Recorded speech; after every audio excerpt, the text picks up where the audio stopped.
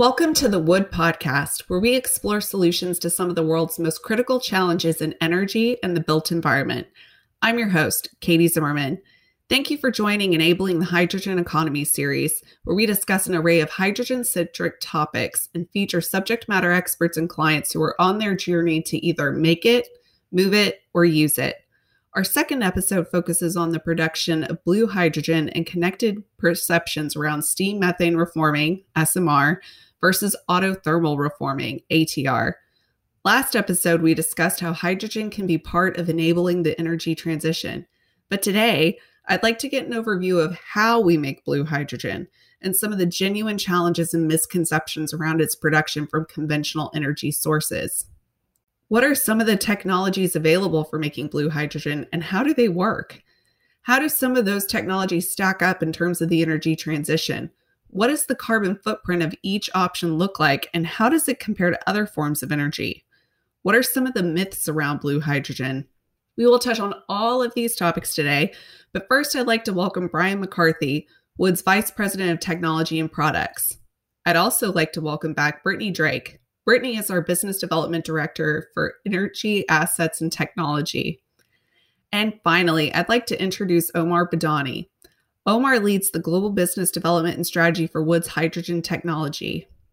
He sits within our Hydrogen Center of Excellence in Milan, Italy. Before we dive into the complex topics surrounding blue hydrogen, can someone give me an overview of what blue hydrogen is? The most common technology to produce hydrogen is the steam reforming of natural gas and other hydrocarbon products. And it's already applied across refineries and chemical facilities. And today, this is known as gray hydrogen because of the carbon intensity. The marketplace tends to use the terminology blue hydrogen as a solution for a lower carbon intensity.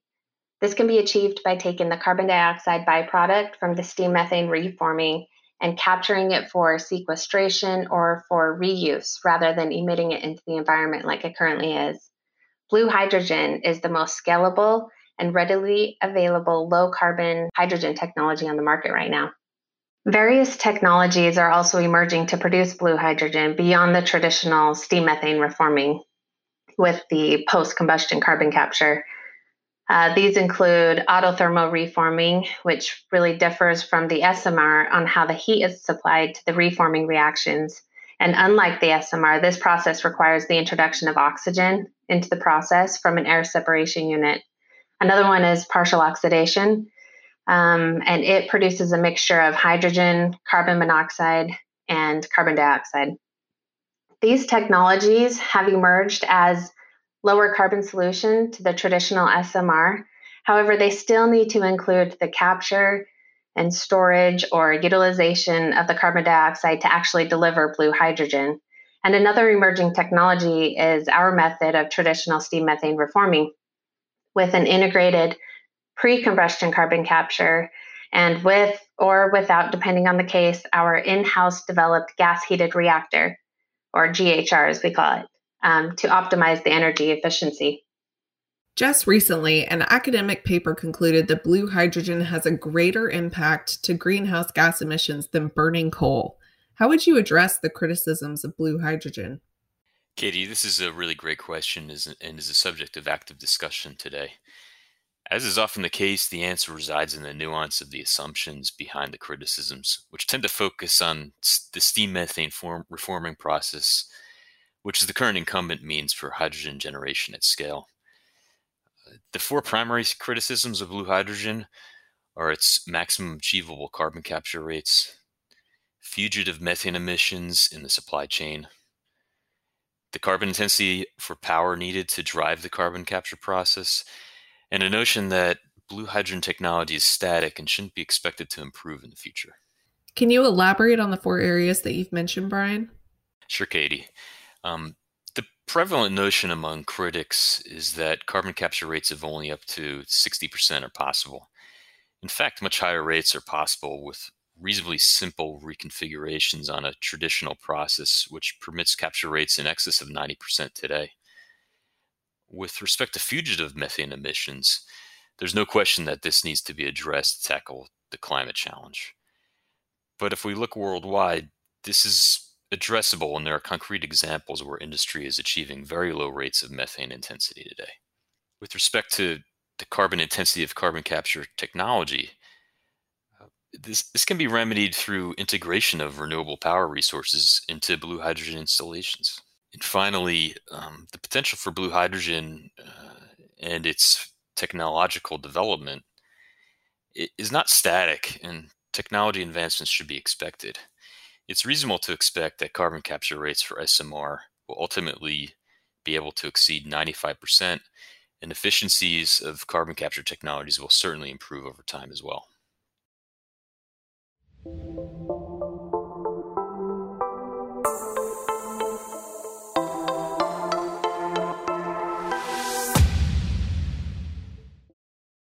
There have been statements made that the SMR is a dying technology and the future is ATR, with the opinion it has a lower carbon footprint and the maximum limit of the SMR carbon capture rate is only in the range of 60%. Omar, what are your thoughts? Thank you, Katie. Well, achieving only 60% capture rate may be the case for pre-combustion carbon capture when applied to a dated SMR with no modifications or improvements of the existing assets. This is not true for new greenfield facilities or even brownfield revamps, such as gray to blue conversion for more modern SMRs. We have recent designs now being offered to customers with 90+% carbon capture, and 95 is within reach, as Brian mentioned. Frankly speaking, the carbon footprints are comparable. ATR actually has greater power consumption than the SMR, because you need a separation unit to support the process. And if the source of the power is not renewable, then the SMR has an edge in carbon footprint. If the source of power is fully renewable, ATR can have an edge.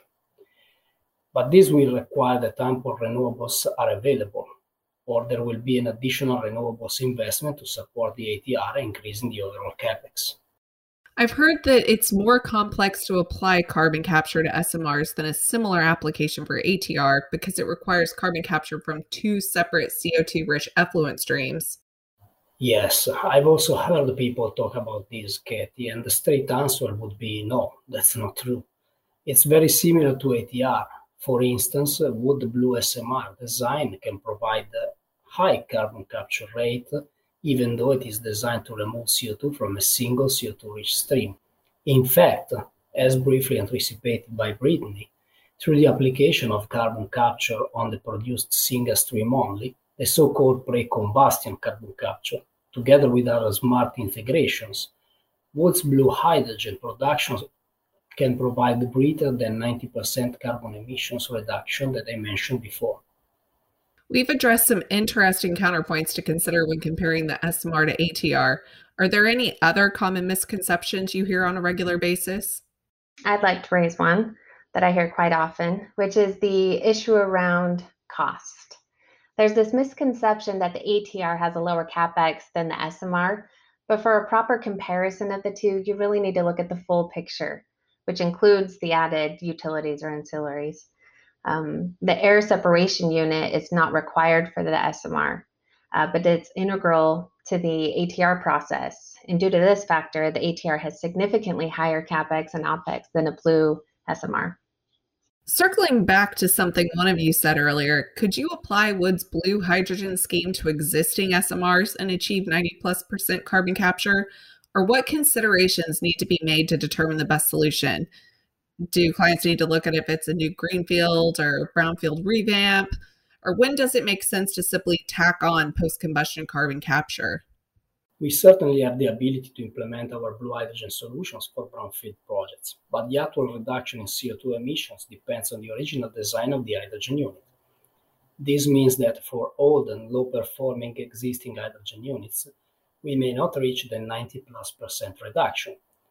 However, the solutions remain relevant, as even 85, 86, or 88 are very significant results that can be obtained with an investment significantly lower than the one required for the complete replacement of the existing hydrogen unit with the new state-of-art one.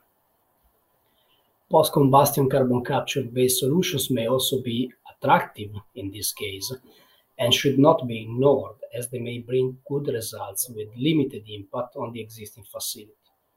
In the case of brownfield projects, it is definitely advisable to have an early engagement with hydrogen experts like Wood in order to analyze all the options in terms of feasibility and economics to be sure that the investment brings the best possible results.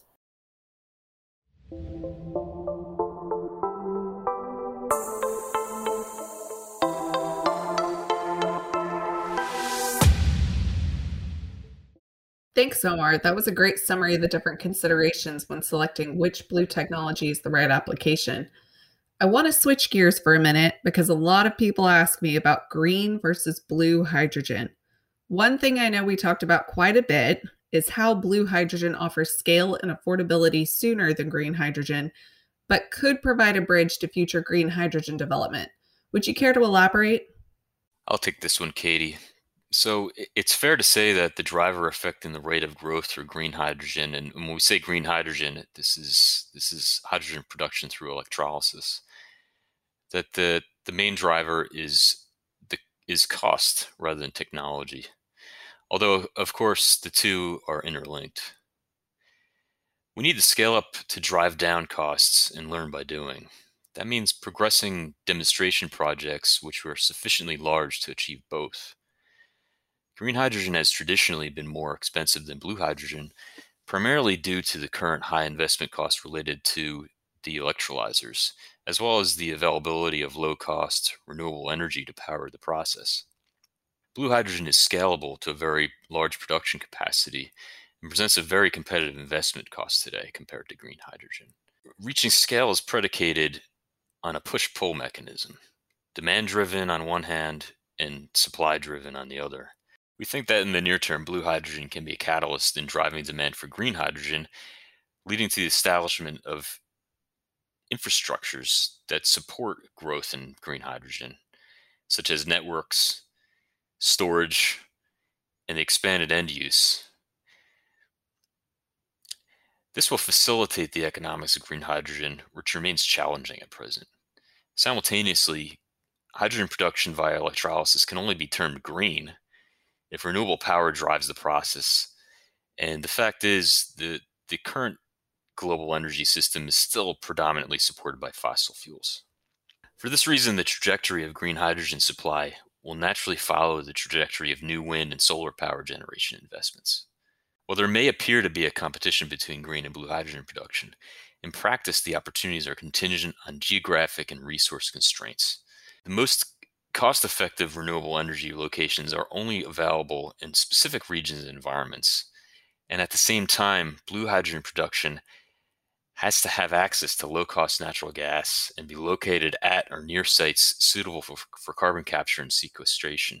The most favorable conditions for blue and green hydrogen may not overlap in every location, leaving potential for large-scale development of both worldwide.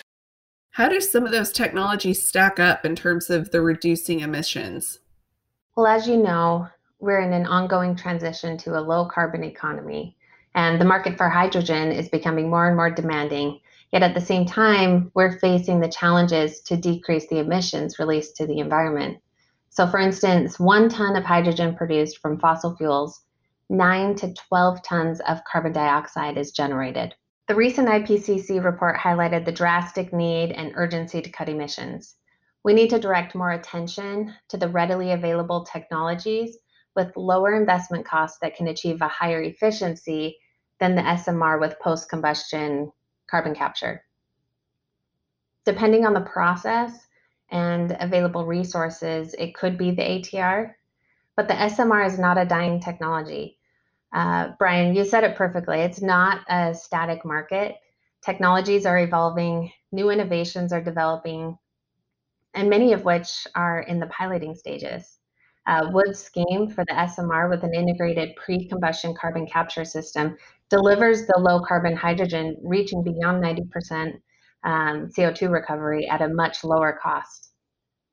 Brittany, you made a very good point about the amount of CO2 generated by hydrogen production, and I wanted to add more on that. Do you know that the 9 tons of CO2 per ton of hydrogen you mentioned is equivalent to 70,000 to 80,000 kilometers driven in a gasoline-based car. I believe this clearly shows the need to decarbonize the hydrogen production, and this, again, cannot be done relying only on green hydrogen, as it requires a considerable amount of renewable power, which is currently not available. I agree with that, Omar. We need to start implementing blue hydrogen projects while continuing to mature green hydrogen and nurturing emerging technologies, such as biohydrogen, which can produce hydrogen via steam reforming with a biofeedstock instead of fossil-based feedstocks.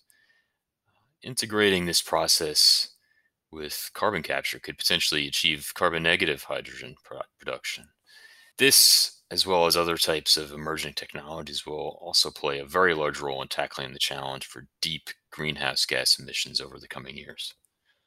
And that brings us to the close of this episode on blue hydrogen, including our experts debunking the myths of SMR versus ATR, enabling the hydrogen economy. If you would like to connect with today's guests or explore related insights, please visit us at woodplc.com/podcast, where you can also subscribe and receive updates to the Wood podcast. At Wood, our curiosity keeps us pushing, innovating, making them possible. Thank you for joining us today on this journey. Take care and have a great day.